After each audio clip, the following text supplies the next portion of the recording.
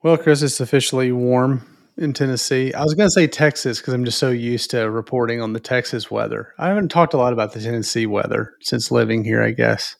Hot and humid is what I hear. Yeah, I mean, like a week ago, I was still wearing a sweatshirt at night. It was like 40, and now the grass is on fire. I'm pretty sure. Figuratively. I guess it may literally be on fire. I see some burn spots in the yard after like 2 days of sun. But yeah, it's crazy hot. And the swimming pool water is still cold. So you're kind of in that weird in between phase of like the water hadn't really gotten warm enough to enjoy it, and it's too hot to be outside. I guess the short story then is you just jump into the pool with your sweatshirt on.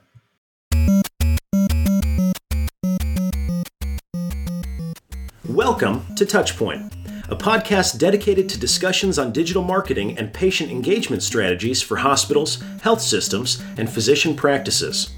In this podcast, we'll dive deep into digital tools, solutions, and strategies that are impacting our industry today. We hope to share a lot of great information with you and have fun along the way. Thanks for joining us. Now, here are your hosts. Welcome to episode 225. We're a quarter of a century past the second century. Really, it's only been about 4 years, but it does feel like a couple of centuries since we've been doing this podcast. It does, and I'm sure to many of you listening can probably, everybody just went, yeah, in their cars or wherever. Thanks for tuning in.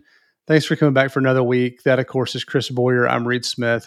We find it very fortunate, and we're very thankful that you're back again. That's the reason we do this show each and every week.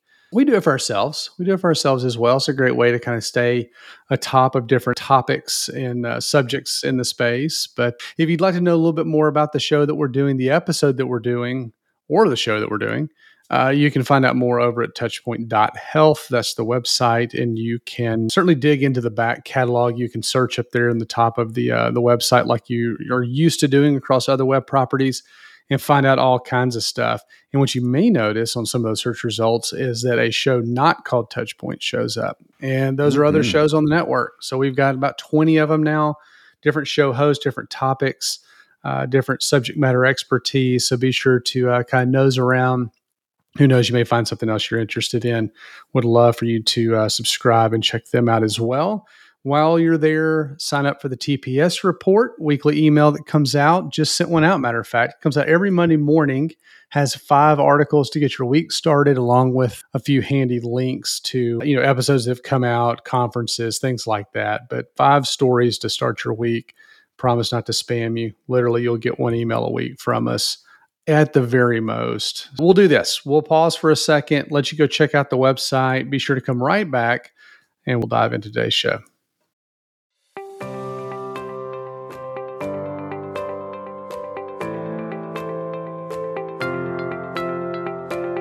Chris, in today's digital age, your online reputation, as we all know, is crucial. With customers relying on online reviews, your first impression is also compared directly with your competitors.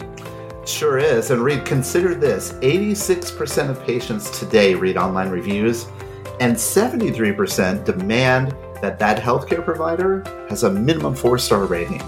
Demand. They demand it. Yeah, they do.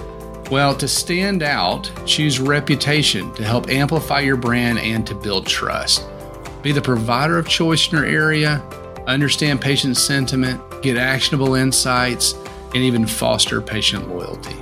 And look, here's the easy way you could do that. All you need to do is go visit reputation.com/touchpoint. That's reputation.com/touchpoint, where you can download their healthcare online reputation management guide and build a reputation that performs for you.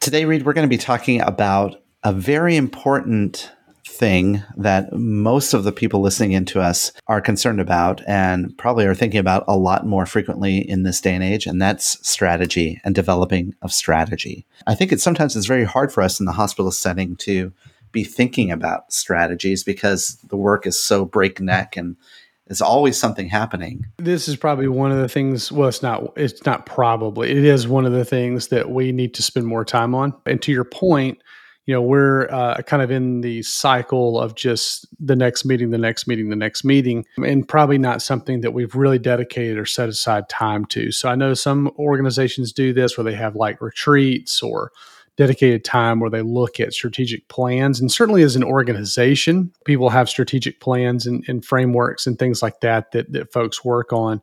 But I'm wondering if, marketing communications, more specifically digital folks, if it's cascading all the way down to where we're really spending the appropriate amount of time on this. I remember too in the pre-pandemic days where we would get together in a room and have a whiteboard and we'd be talking about strategies, a very proactive thing. I just can't imagine a full day retreat that's done all on Zoom. But certainly things are shifting very fast within hospitals and health systems.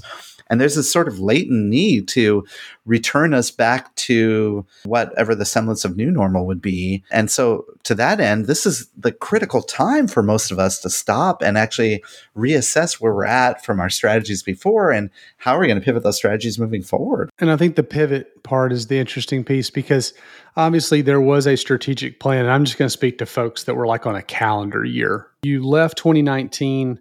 You started 2020 with a new strategic plan as an organization. You're halfway through, but you're planning, for that June or July kickoff of kind of the next strategic plan. And even those that have 3 and 5 year plans and things like that. But anyway, so you headed in 2020 and then everything that happened, and everybody just went, let's set this over here for a minute because we were just in the middle of trying to take care of folks on the front lines and, provide services to the community and, help in any way that we could, certainly. Well, now we're starting, maybe, fingers crossed, kind of getting on the back side of that a little bit where we're looking at certainly about, people returning to the facilities, both working, but also patients and consumers and that kind of thing. So now's the opportunity to think, okay, what has digital done to alter this? Certainly, what has the last 18 months done to alter this? But what has digital's impact been? And how do we need to think about what where we need to spend time and what that strategy is moving forward? Let's start first with that, Reid. What is the state of digital marketing in healthcare? And luckily, there was a report that was just released from Greystone, the State of Digital Marketing in Healthcare report. Sounds really apropos to today's conversation. Well, that's just right on. So let's let's jump into that. No, everybody over at Greystone's great, and this is a great report. So I encourage everybody to check it out. First thing that they key on in this article is that the primary marketing goals for the coming, say, 6 to 9 months are to stabilize and drive volume. It's the acquisition side of the equation. So how do we get people in the doors? And so you do that through, they talk about the restoration of trust and safety in a healthcare setting, all those types of things. And we've talked about, I know we've covered that in some of the Gerard studies, the willingness to return and the safety and, those types of things. But how do we get people back in? And they even go further to say that the predominant target audience is specialty care patients and select services. Another thing, too, that they kind of point out here, Reid, is that 33% of respondents indicated that they're going to continue to market virtual visits aggressively. And another 55% indicate they'll continue to market virtual visits as part of the overall marketing mix. So there you go. There's one aspect of digital that's suddenly now part of our strategy. And this is where the pivoting comes in. Certainly, this was probably not something that was super high. I'm not saying it was not an initiative. I know several organizations have done a great job promoting telehealth over the years. But now, obviously it's more commonplace. Next thing they point out here, top 2 pressing issues for healthcare marketers changed in the past year to budget, which improved significantly in getting the needed FTEs. So past year's issues of personalization and ROI dropped down the list significantly, they say, and concern over content marketing also significantly increased in the last year. So budget, how do we get more people? Like how do we need help? I've talked to several folks that are running digital at large organizations, much like yourself, Chris, and, asked really where the focus is. And one thing that came out of that, which I thought was really interesting, is we don't need more ideas, we need more help. Double click, though, on that issue around budget. They say that the study shows that the gap between the marketing budget as a percentage of the organization's total revenue grew in the last year, which is great. That's a good positive trajectory. But the mean number of FTEs declined. and below the number that they feel to be effective. So now we have more, well, relatively more money. But like you said, Reed, we don't have enough people to actually do all the work that we need to do. Also, they're saying here that, although that COVID's had a negative impact on healthcare marketing staffing levels and budgets that you just pointed out, the good news is that 47%, so about half the folks believe marketing has gained new credibility. That's interesting. I wonder, well, anyway, I guess you'd have to talk to the C-suite, the back end of that, right? But most of the people that think that there is some newfound credibility, most of those folks believe that that's, long lasting, that marketing has an opportunity. Maybe we've gotten our seat at the table. So now I do think if it's going to last, that's up to us. It's not going to last just because it's going to, right? I mean, I think we have to seize the opportunity. And again, this reiterates the point that we need to stop thinking tactically about all of our marketing efforts and being more and focus on being strategic and develop those strategies. And Reed, when we talk about strategy, typically there's sort of a handful of things that come along with a marketing or a digital marketing strategy, right? That we can name off the top of our heads, right? When you think about a strategic plan of an organization, the mission, vision, values, the culture piece, the SWOT analysis, which we'll get to in a second, all parts and pieces of that. It's funny how, it's not just about growth, right? It's also about, retaining staff. It's also about, so again, when you're thinking about the strategic plan of an organization, that's when you start pulling in all of those other pieces that really speak to brand. Brand not being the logo, but brand being the brand. Let's go back to something you just kind of offhand mentioned, the SWOT analysis, because there was a really interesting Medium article that we actually surfaced in the TPS report, which is that weekly email that Reed mentioned before, a few weeks ago. And it was called, "It's Time to Toss SWOT Analysis into the Ash Bin of Strategy History." Oh, boy. Well, you could tell, first of all, that the author is English because he calls it the ash bin instead of the trash can. Ash bin. Yeah, I was like, is that a trash can or an ashtray? Like, I don't know what we're talking about. But in either case. The author comes out very strong by saying, arguably the most venerable and frequently deployed analytical tool of all of strategy is the SWOT analysis. That is the strengths, weaknesses, opportunities, and threats analysis, which came into existence at about the same time the concept of a business strategy was birthed. Wow. Okay. So pre-millennial. Pre-millennial, exactly. Okay. Like the 1940s or 50s, about that time. Interestingly enough, though, the author goes on to say that there is something fundamentally wrong with SWOT. Yeah, so he gets into the problems with SWOT. And so one of them is, given the millions, I don't know how we're measuring this, but anyway, given the millions of person hours per year that are spent on performing and reviewing SWOTs, not one non-intuitive strength arose out of a SWOT, not one fascinating weakness was unearthed, not one terrific opportunity was brought to light, not one damaging threat was anticipated. Is that true? Like, that seems a little heavy-handed. Like, I don't know. I feel like probably. I think part of what he's trying to say here is that the people that are creating the SWOTs may or may not have sort of that insight into where exactly those opportunities or those strengths or whatever are, right? It's kind of like they're navel gazing. They're looking at their own world from their eyes. Now, I will say the counter argument of this is kind of in the same vein of, if you can't measure it, you can't manage it kind of a thing. I feel like sometimes the exercise of actually writing this stuff down, allows for the ability to really kind of brainstorm and flesh out some things. So I'm not saying this is all bad necessarily. He suggests that there is a better way to do it because, quite frankly, being unable to see the forest for the trees in this particular case, his implication is that every SWOT analysis is bland, generic, and undiscriminating. Let's briefly touch on some of the better ways that he suggests. So he talks specifically, which this makes a ton of sense. is to really look at an approach that analyzes or has an analysis based when you're clear on what the specific purpose is. So you can go a mile deep and an inch wide versus just kind of bouncing around the room, I guess. So that means he says that you do it up front with the SWOT analysis, but you don't attempt to make it excessively broad like the 4-pronged SWOT. Here's the steps that he indicates that we should go with. First, start by defining the strategy problem you're trying to solve. Mm-hmm. That is, what is the gap between your aspirations and the outcomes you're seeking? Secondly, specify the form of the solution by a way of a how might we question. That is, how might we eliminate the gap that we're facing right now? Then imagine all the possibilities. What choices are out there? What the potential of answering how we might questions to eliminate that gap.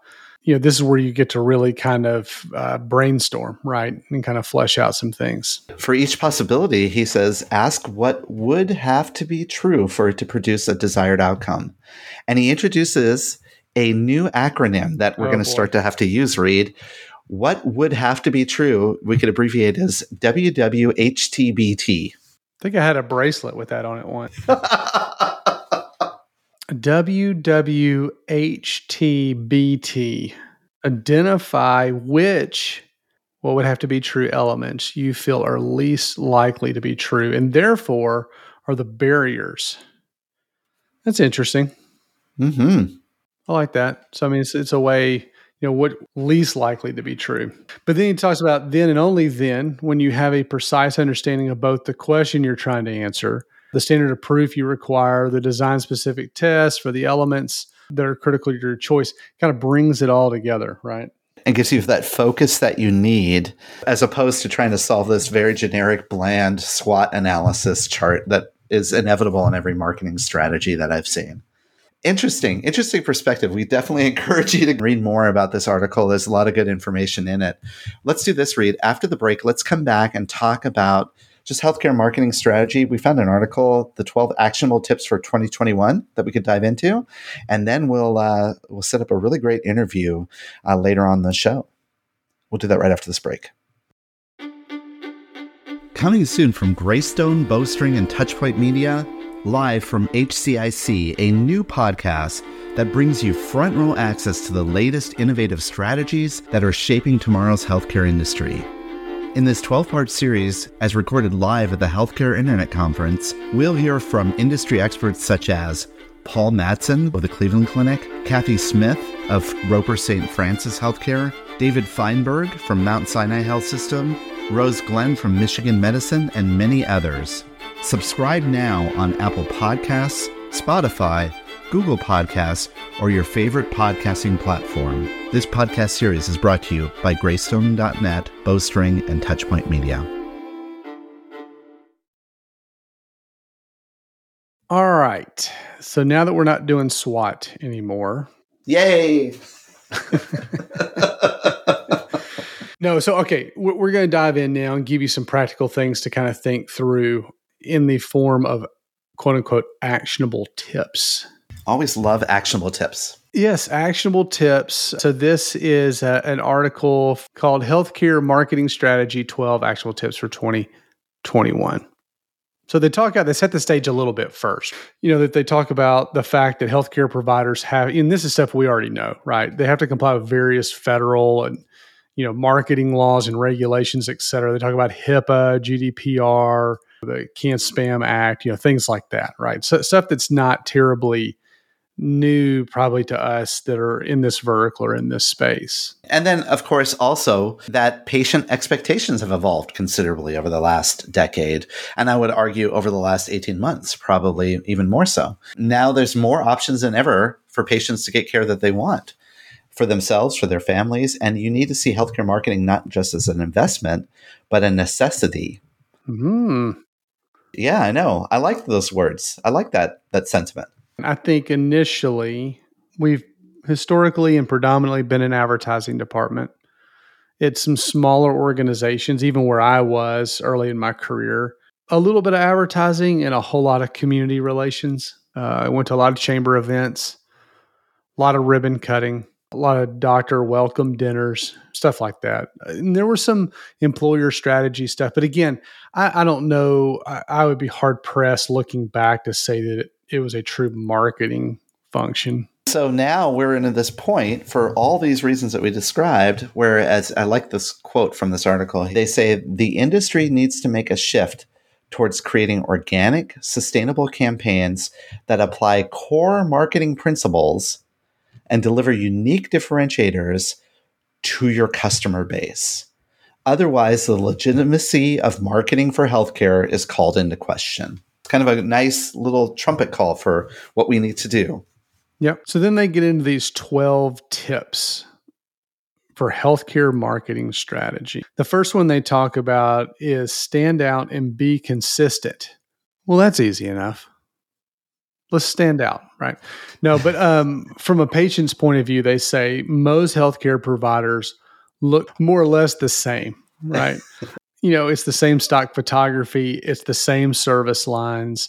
And I see this, working on the agency side. I'm sure you have historically working at different organizations and agencies and firms and different things, but everybody wants to market the same, cardiology, oncology, ortho, you can kind of go down the list.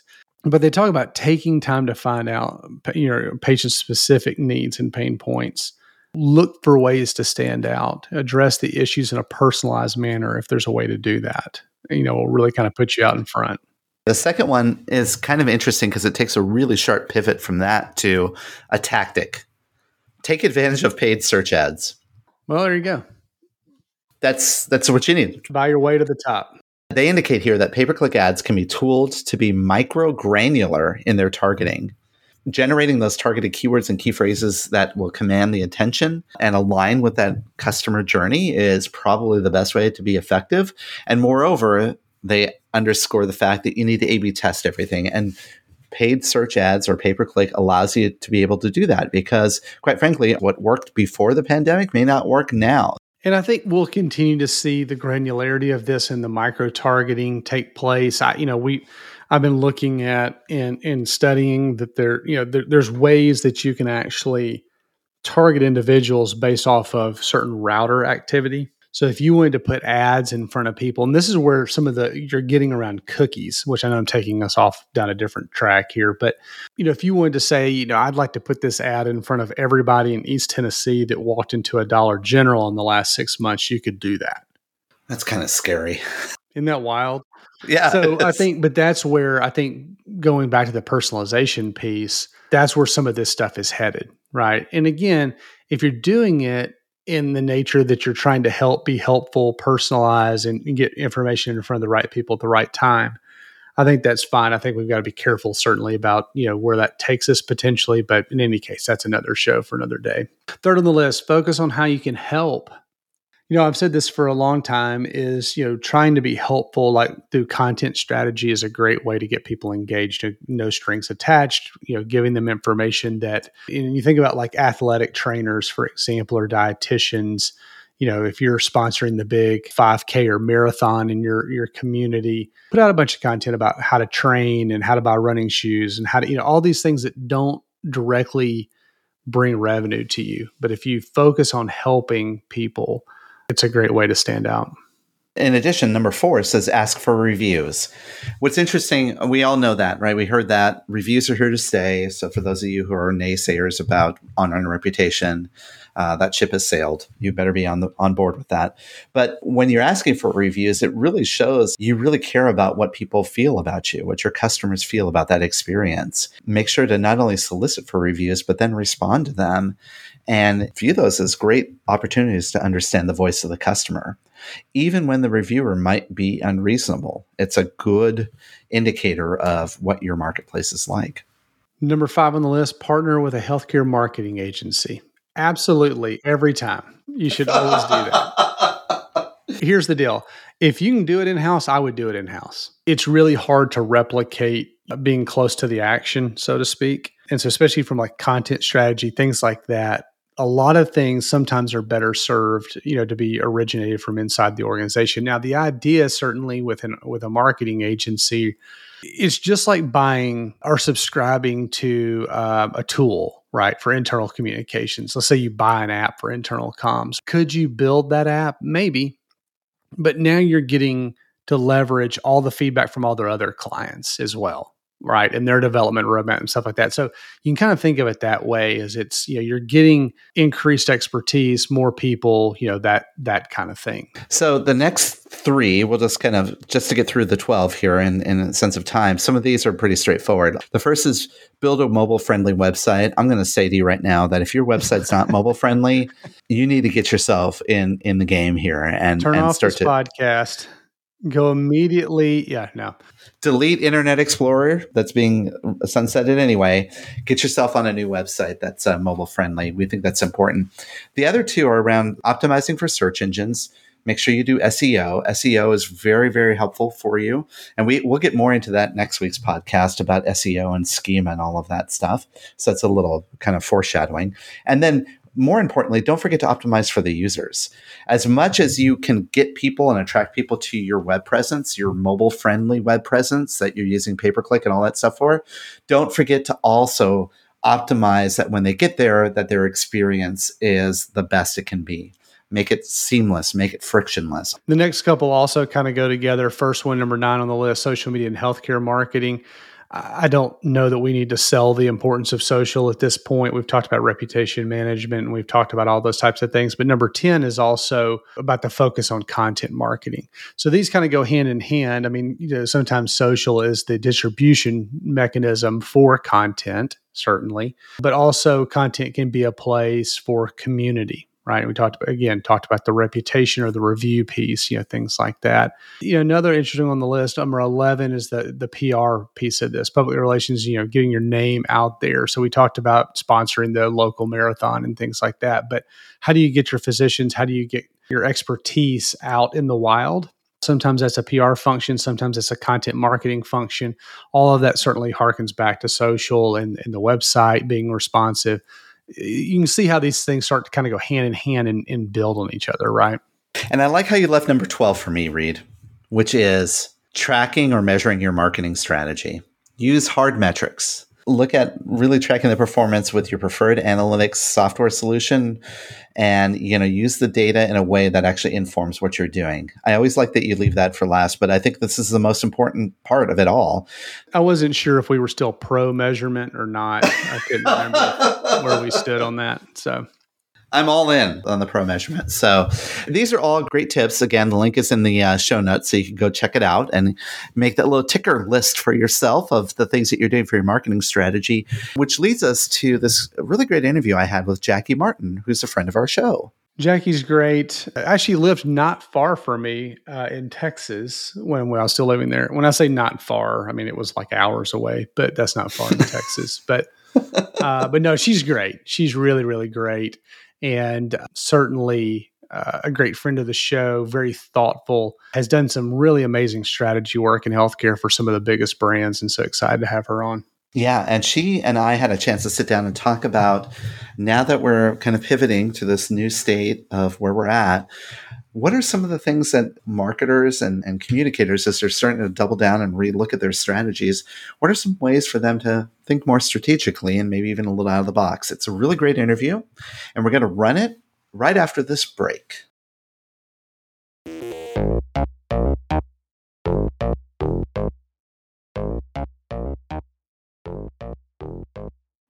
Welcome back to the Ask the Expert segment of the podcast, and I am delighted to have back on the show someone that has been not only on the Touchpoint podcast, but also on another podcast of ours called The New Normal, and has proven to be a very, very popular guest and also someone I just enjoyed talking to, and that's Jackie Martin. Jackie, welcome to the show today. Thank you so much. Really always enjoy these conversations, Chris, so I'm stoked to be here. Me too. I know you and I can just get on the phone and talk forever. And I always say whenever we have good conversations, we should record them. That's probably how I got into podcasting.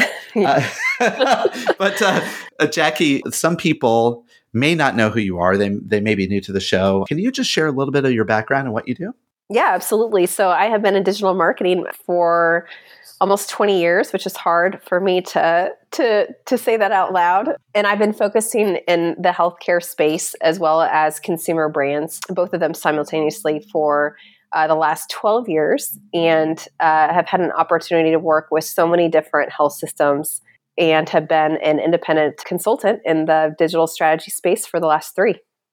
Yeah, I love the fact that you don't only work in healthcare, that you also have some other industries that you do some consulting with, because that gives us a really good grounding perspective. We're always rife in this industry to learn from other industries, but you also very much understand sort of the landmines of our industry and what we have to look out for. Yeah, it's an interesting position when, my passion is healthcare, but working in the consumer brand space, you do look and you can see where we have so much room for improvement. And I know that we talk about that all the time, and it can be really discouraging to know how far behind we are. But I think as a good thing about healthcare is how much the healthcare community really shares information, which is not the same in other verticals. And so opportunities like this for us to really come and talk about these things and have frank and open conversations is such a huge plus for healthcare marketers in general.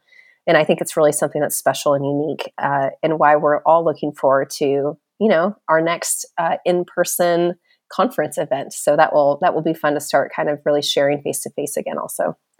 Yeah, I really miss those face-to-face interactions. But, in the meantime, we have this and we have a lot of people listening in. And I think today I want us to dig into a topic that resonates with both you and I. When I suggested that we talk about this, you kind of jumped at the chance. And I'm really curious about your perspective.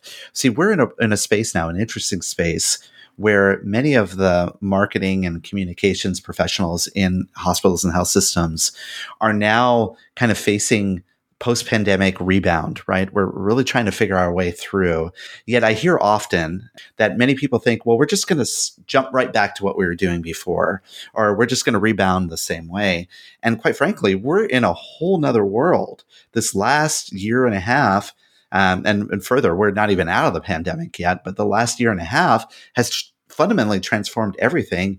And in effect, it has to transform the way we think about strategy. Absolutely. We kind of moved from a digital marketing world pre-pandemic into crisis communication. I mean, that's where we've been living, for the last 18 months. And as we come back into it, I think the worst thing that we can do is go back to transitioning from communications into marketing, which is what we did 15 years ago. We don't need to go through that again, because what the pandemic did is it fast forwarded everyone else by 5 years. So the digitization that happened over the last 18 months really propelled everybody forward. As you and I have talked about before, we have elderly people using grocery pickup, ordering their groceries online, who probably would have laughed at it 2 years ago, thinking, I'm never going to do that. We have telehealth. We have all these new things that are in new people to the space that would have said that they never would have engaged there. So for us to kind of jump into, quote, traditional digital marketing, we're gonna be behind. And I think that this is, I'm not seeing good health signals coming out of the healthcare space right now. And I think we can do better. I think we can be more strategic, and we can do a lot better job and really capitalize on that jump, instead of kind of just going into what's comfortable because we're afraid of, what it might look like, or we're afraid of doing it wrong. Yeah, that is certainly true. We're afraid of failure, I think, is a big part of this, because there's a lot of pressure and stress on health systems, particularly the marketing and departments, to bring us back to solvency. Elective procedures were down over the last year and a half. It all makes sense as to why it happened. But at the end of the day, we have this bottom line financial responsibility to the organization, and we feel this pressure to kind of stand up to it. I'd like to, though, before we get into that, let's take a step back. You just said something that I want to clue in on. Before, many years ago, where we moved from communications to marketing was evolving prior to the COVID pandemic. But I think that it was evolving at a much slower pace than the last 18 months has kind of installed on us. What are your thoughts on that? Yeah, I mean, absolutely. I think that we were struggling to be more strategic pre-pandemic. And I think that it's just made it worse. It's put hospitals in a harder place, because for a lot of systems, revenue's down. Not for all, but for a lot. And we know that when revenue is down, extra pressure gets put on marketing departments. And so that kind of creates this perfect storm of like, where do we go from here? And I think that's really where folks are struggling the most is, it's almost like, do we have permission to move on? Is it appropriate for us to move on? And then if it is, what the heck are we supposed to be working on? Because before we were struggling, 2 years ago. And I remember we've had previous conversations about that struggle even before the pandemic. So this isn't new to us. It's not something that is going to take us by surprise, but I do think we have to be intentional about how we are moving forward. Otherwise, we're just going to kind of fall into those same patterns. Yeah, I think that one of the things that I want to clue in on is that marketing always has been wanting to, for years now, we've been wanting to kind of be the owner of understanding the customer better, understanding their nuances, their preferences, et cetera, building experiences, digital and otherwise, where we can learn more and inform how better to structure a way to connect with consumers through our service lines. This is something we've been desiring to do. What I'm finding is now, here we are, we're recording this in May of 2021. Much of the organization is turning to us now and saying, yeah, well, that's what you wanted to be. So that's where you'll be. And now suddenly we're like, wait, hold on a second. We don't have all the tools in place. I feel like marketing does not know the power it yields in organizations. I think that we tend to see ourselves as, it's hard to see when you're driving the car. It's hard to see who you are and where you can go. But I think what most marketing actually is going to be the group that can propel the hospital system into a digitally transformed world, because ultimately they own the message to the consumer.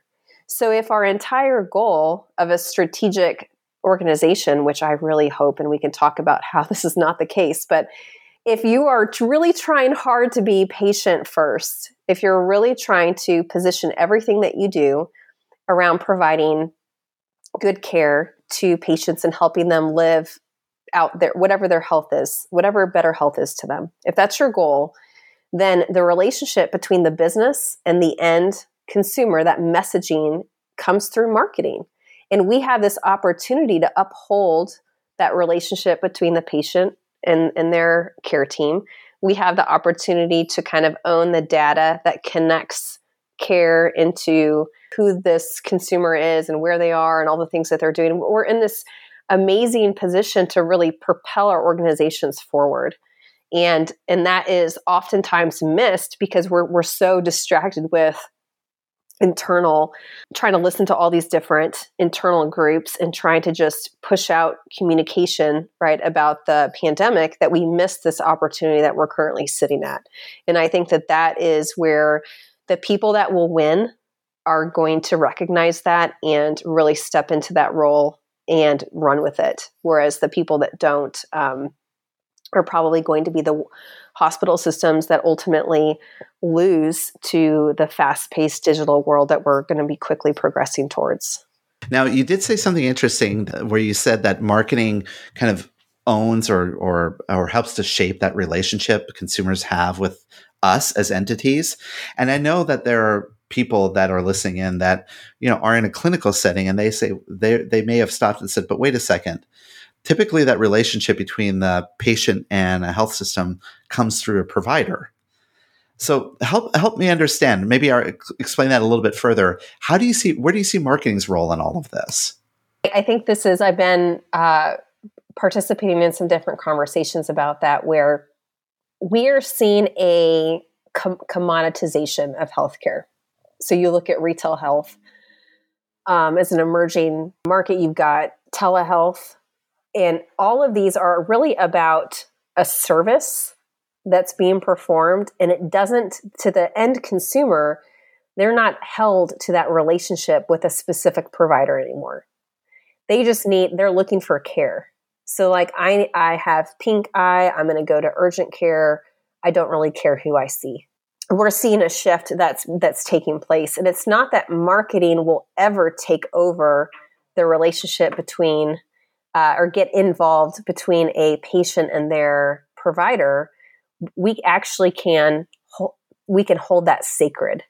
And I think that's where hospitals can play such a critical role as things continue to go through this transformation, is that instead of losing patients to these other entities because of this commoditization, we can actually position hospitals and hospital care as a completely different experience, because you can maintain that relationship between a patient and their surgeon. You can go in and really hold that and promote it.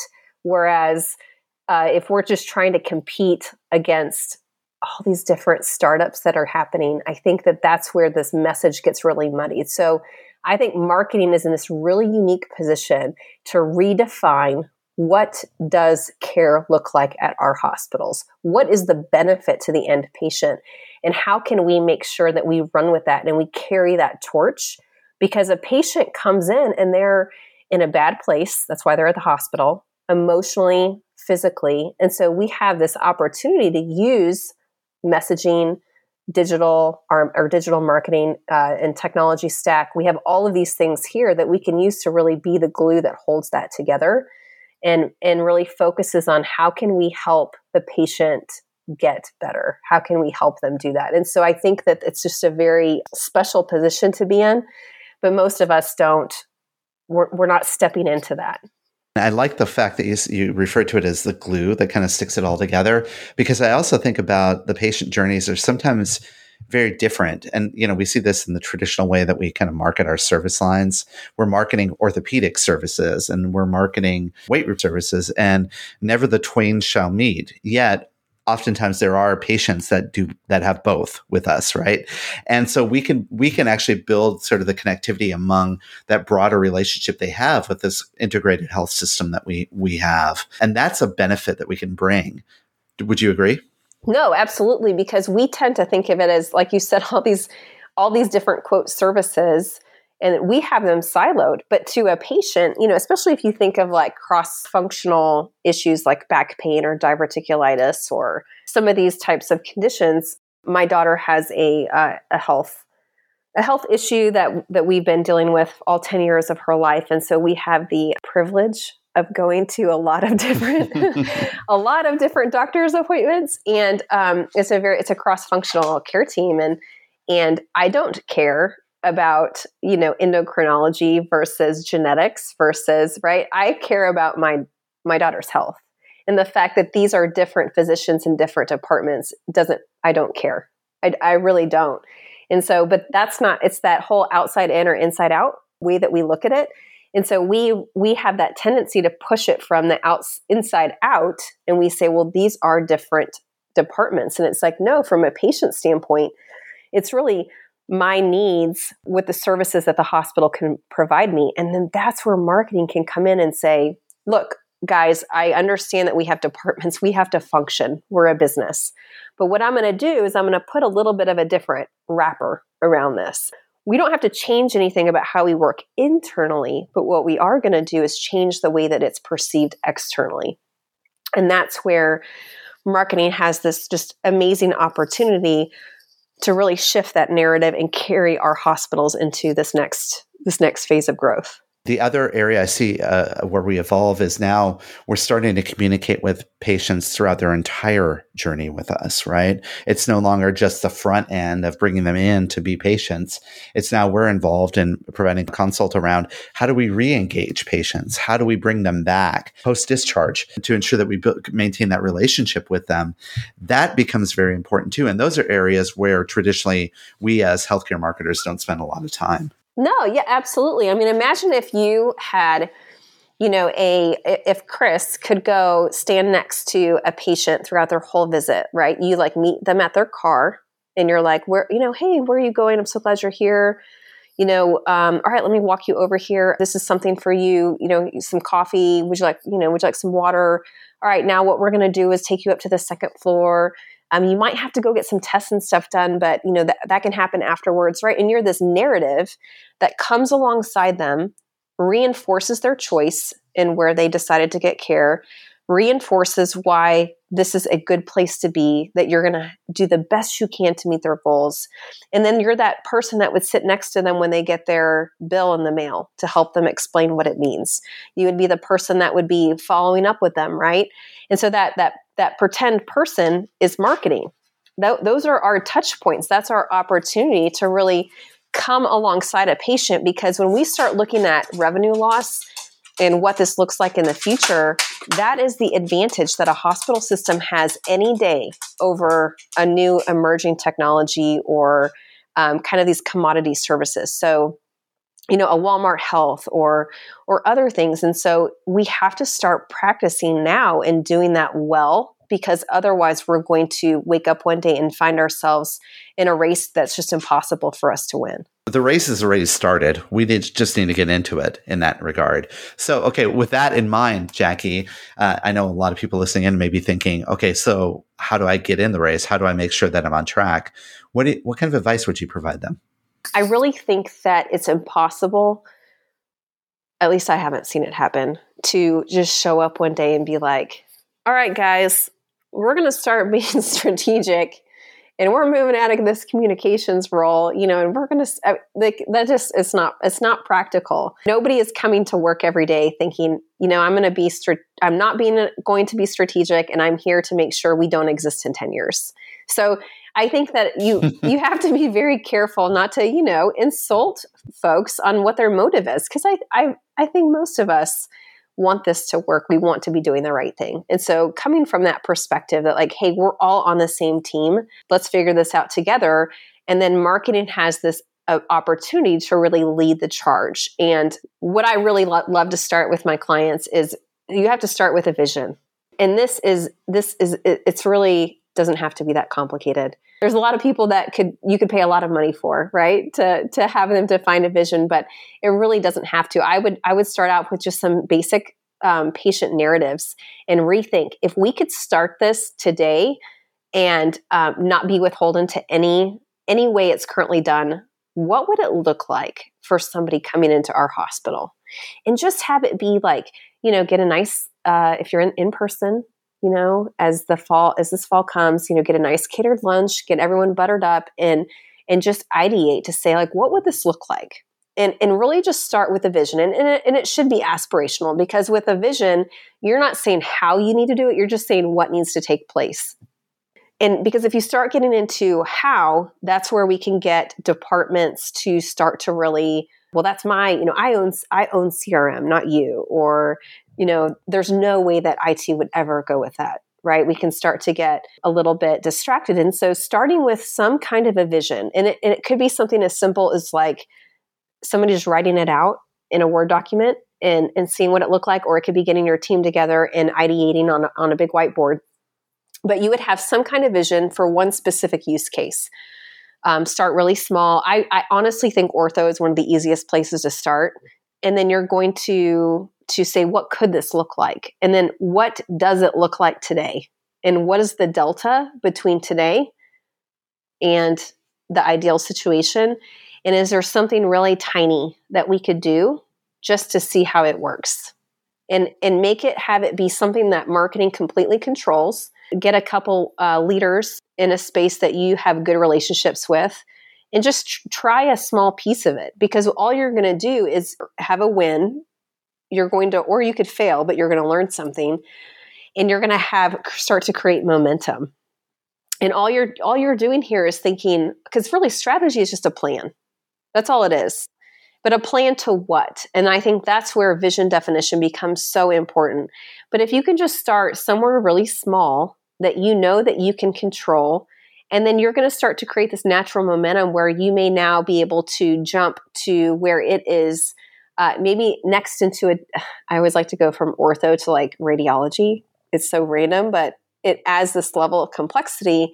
And so now you might be able to expand to another service line, or maybe you start to expand into another marketing technology solution. But you're slowly going to kind of create this really low heartbeat in your organization that's like, we're changing the way that we help our patients. We don't know what that looks like necessarily. We don't know how we're going to get there, but we're going to keep pushing this thing forward, because we're going to fail along the way. and we're going to learn so much. And then it's going to get to the point where it becomes so big that people will just now start to want to come alongside you. And I've seen this happen numerous times. And it really kind of creates that momentum. Yeah, the momentum, that's an important piece of this, right? It's part of change management too. As we start to move right into what the new strategies are, losing that momentum is probably one of the most important critical takeaways here. Is you need to start small, is what I'm hearing. Need to maybe identify an area where we feel we can have some impact, start to apply some of our new thinking and our new understanding of that customer. And then I don't know how many times we've mentioned fail in this conversation, but I think that's going to be part of our lexicon moving forward, right? These are experiments. We're trying things out because the modern consumer has shifted significantly, and we need to raise ourselves up to meet that new consumer where they're at. Yeah, there's always going to be a physician that's willing to try stuff, to try new things, right? There's always one who is just either like a technology dork, right? Who loves this stuff and who's willing to get their hands dirty. There's always going to be a department that's so frustrated that they're exasperated, right? That they're willing to try anything. So who can you go to that would be an early adopter that would build that momentum? And again, this has nothing to do with hiring purchasing a SaaS solution. The vast majority of this is all internal. So to think that you have to go out and purchase and have a big budget, the most of this is cutting fat, not necessarily adding to it. When we start talking about like digital transformation and being a strategic thinker, the vast majority of the easy wins are all internal. And I think it is a misconception that it's expensive to do, because oftentimes it literally is standing up a really lightweight database with your IT team, having a really lightweight version of something that typically internal teams can handle, and then you're just running this through like a proof of concept. So there's no cost to it to get going. And I think, well, if it's big, it has to be expensive, right? Absolutely not. True digital transformation, when you're really starting to switch your hospital to be strategically thinking and to be patient first, it has to be owned internally. It can't be owned with an external vendor because it will fail. It's just not going to work. And so that's the cool part about this, is that we all have physicians or we have departments that are easier to work with than others. And then we all have a little bit of flexibility in our time and budget where we could have an internal initiative. And we just start trying things. And we really start to move towards whatever that vision is that we identified kind of at the beginning. I like what you're saying. This is some great food for thought here. And I think a lot of people listening in are going to walk away really thinking about some important next steps and how to do this. But, many of them are probably going to want to reach out to you. So would you mind, Jackie, sharing a little bit about ways they can reach out to you online, post this conversation if they want to connect with you? Yeah, I love, chatting on LinkedIn and just learning from others. I think it's such a great platform. So Jackie Martin out on LinkedIn, or you can reach out to me on branchstrategy.com, or my email is jackie.martin@branchstrategy.com, common spelling. That's great. We'll link all to that in the show notes. So everybody listening in, don't worry. You could just go click on our show notes and click on through. Jackie, thanks again for coming back on. Always a great conversation. Always great insights that you provide us. I really appreciate today's dialogue. So fun. Thanks, Chris.